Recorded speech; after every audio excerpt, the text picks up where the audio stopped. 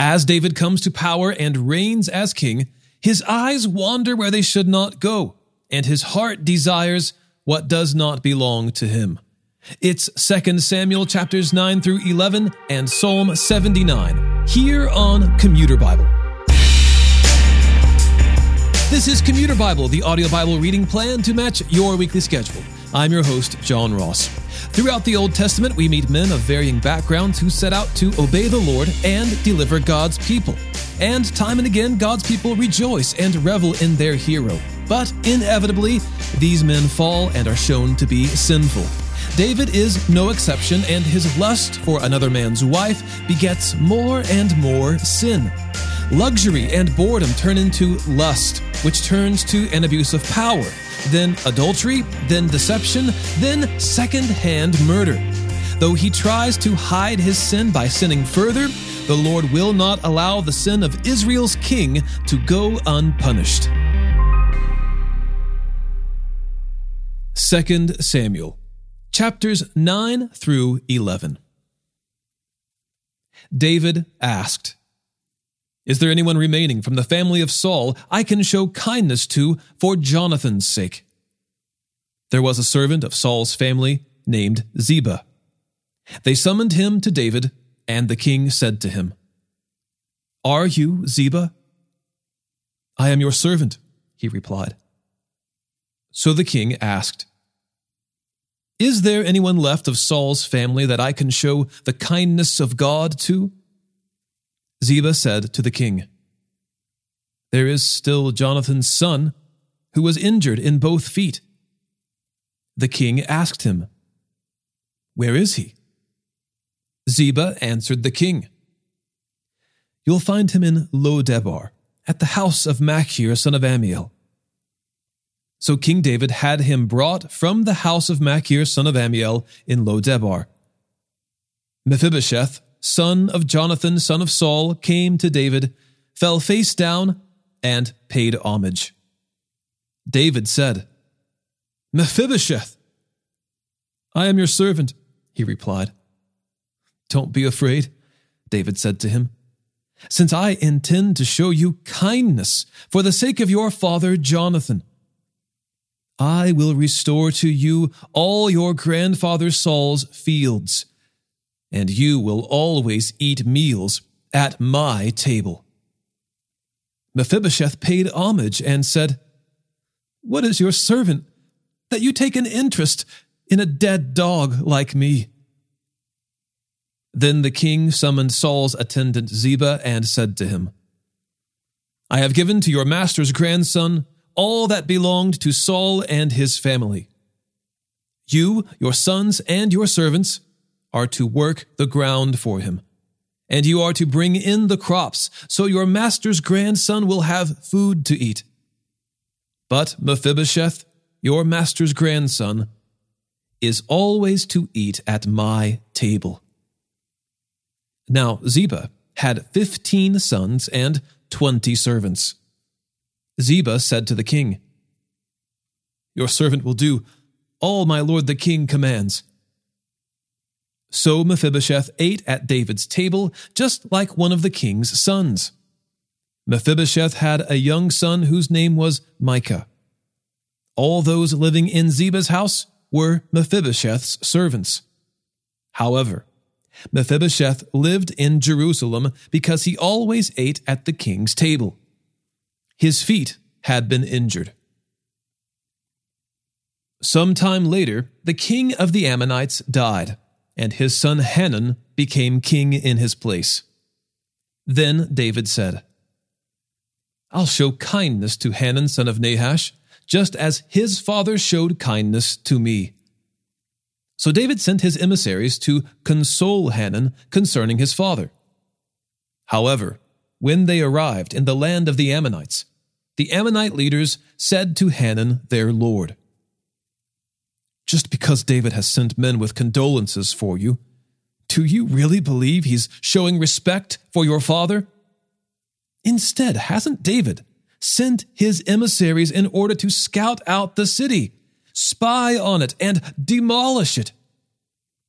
So Hanun took David's emissaries, shaved off half their beards, cut their clothes in half at the hips, and sent them away.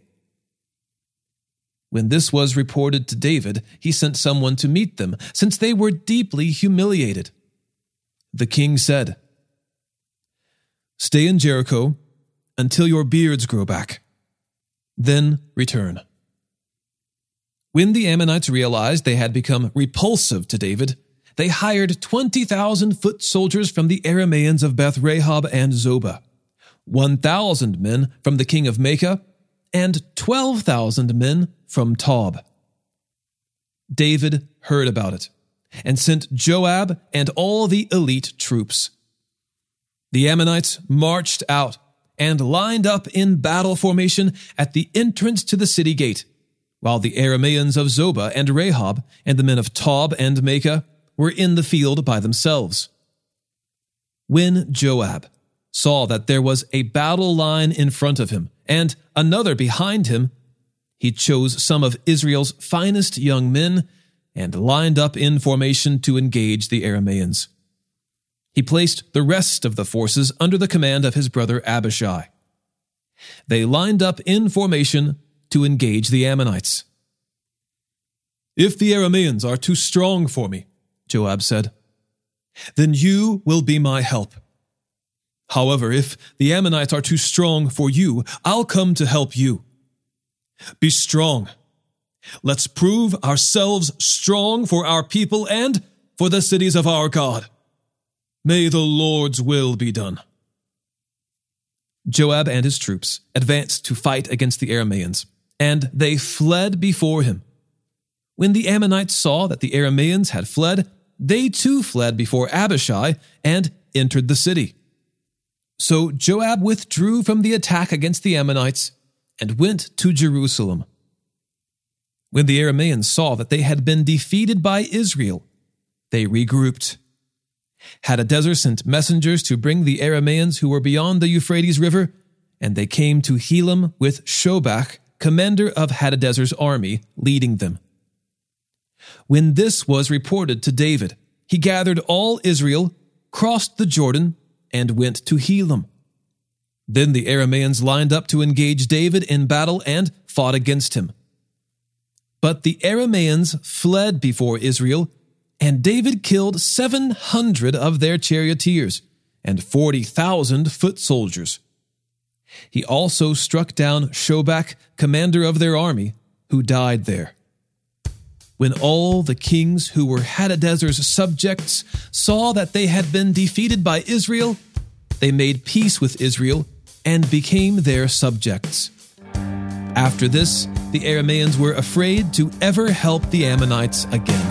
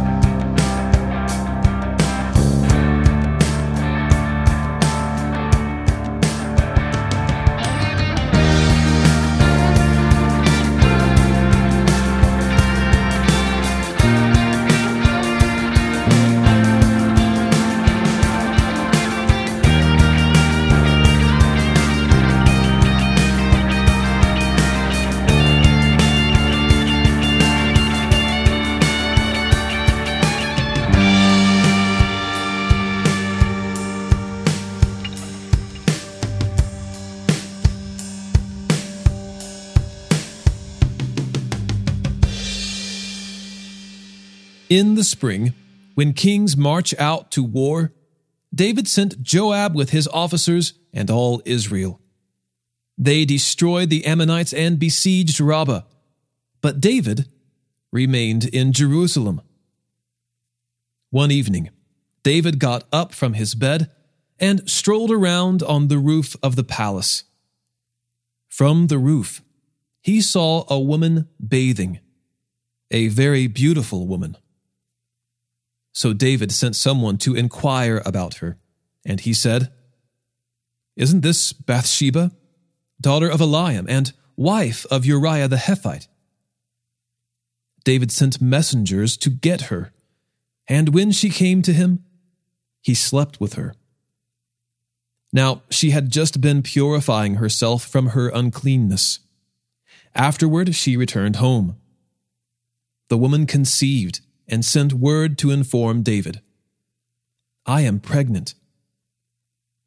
David sent orders to Joab, "Send me Uriah the Hittite." So Joab sent Uriah to David. When Uriah came to him, David asked how Joab and the troops were doing and how the war was going. Then he said to Uriah, "Go down to your house and wash your feet." So Uriah left the palace, and a gift from the king followed him. But Uriah slept at the door of the palace with all his master's servants. He did not go down to his house. When it was reported to David, Uriah didn't go home. David questioned Uriah, "Haven't you just come from a journey? Why didn't you go home?" Uriah answered David, "The ark, Israel, and Judah are dwelling in tents, and my master Joab and his soldiers are camping in the open field. How can I enter my house to eat and drink and sleep with my wife? As surely as you live and by your life, I will not do this." "Stay here today also," David said to Uriah, "and tomorrow I will send you back." So Uriah stayed in Jerusalem that day and the next. Then David invited Uriah to eat and drink with him, and David got him drunk.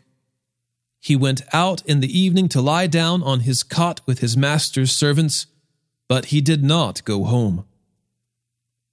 The next morning, David wrote a letter to Joab and sent it with Uriah. In the letter, he wrote, "Put Uriah at the front of the fiercest fighting. Then withdraw from him so that he is struck down and dies."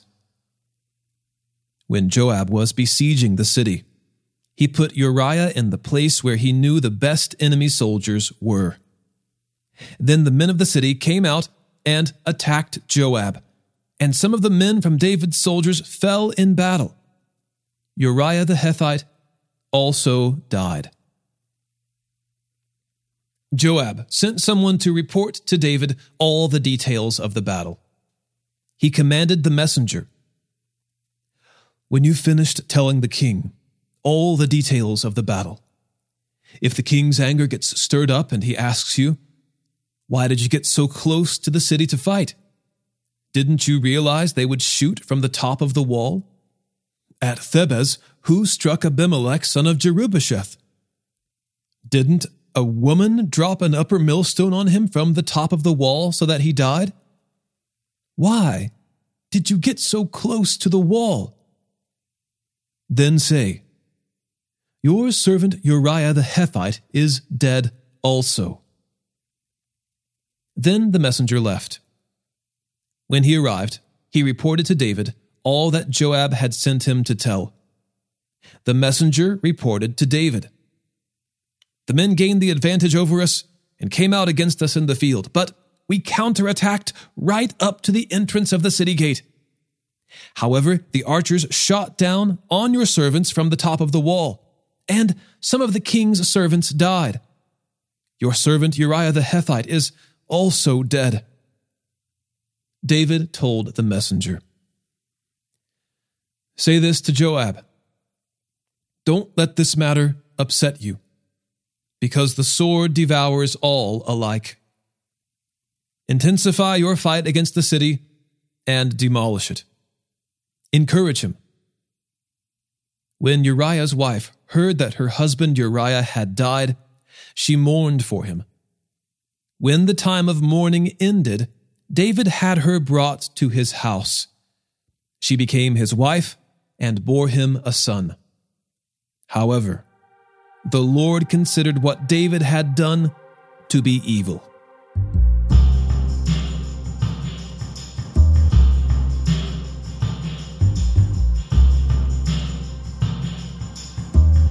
Psalm 79. God, the nations have invaded your inheritance, desecrated your holy temple, and turned Jerusalem into ruins. They gave the corpses of your servants to the birds of the sky for food, the flesh of your faithful ones to the beasts of the earth. They poured out their blood like water all around Jerusalem, and there was no one to bury them. We have become an object of reproach to our neighbors, a source of mockery and ridicule to those around us. How long, Lord? Will you be angry forever? Will your jealousy keep burning like fire? Pour out your wrath on the nations that don't acknowledge you, on the kingdoms that don't call on your name. For they have devoured Jacob and devastated his homeland. Do not hold past iniquities against us. Let your compassion come to us quickly, for we have become very weak. God of our salvation, help us for the glory of your name. Rescue us and atone for our sins for your name's sake. Why should the nations ask, where is their God? Before our eyes, let vengeance for the shed blood of your servants be known among the nations. Let the groans of the prisoners reach you. According to your great power, preserve those condemned to die. Pay back sevenfold to our neighbors the reproach they have hurled at you, Lord. Then we, your people, the sheep of your pasture, will thank you forever. We will declare your praise to generation after generation. Why, yes, that is in fact the end of today's reading. This is the shortest episode that we have all year long. I hope that comes as being refreshing rather than disappointing. And don't worry, we'll still get through the entire Bible with time to spare before year's end. This is episode 101 out of 242. We are almost halfway through the Bible this year, so stick with it and you'll get through the entire Bible by year's end. Today's episode was narrated and orchestrated by me, John Ross, and co-produced by Bobby Brown, Caitlin Pridgeon, Eric Williamson, and the Christian Standard Bible. Thanks for listening, and remember, happy is the one whose delight is in the Lord's instruction, and he meditates on it day and night.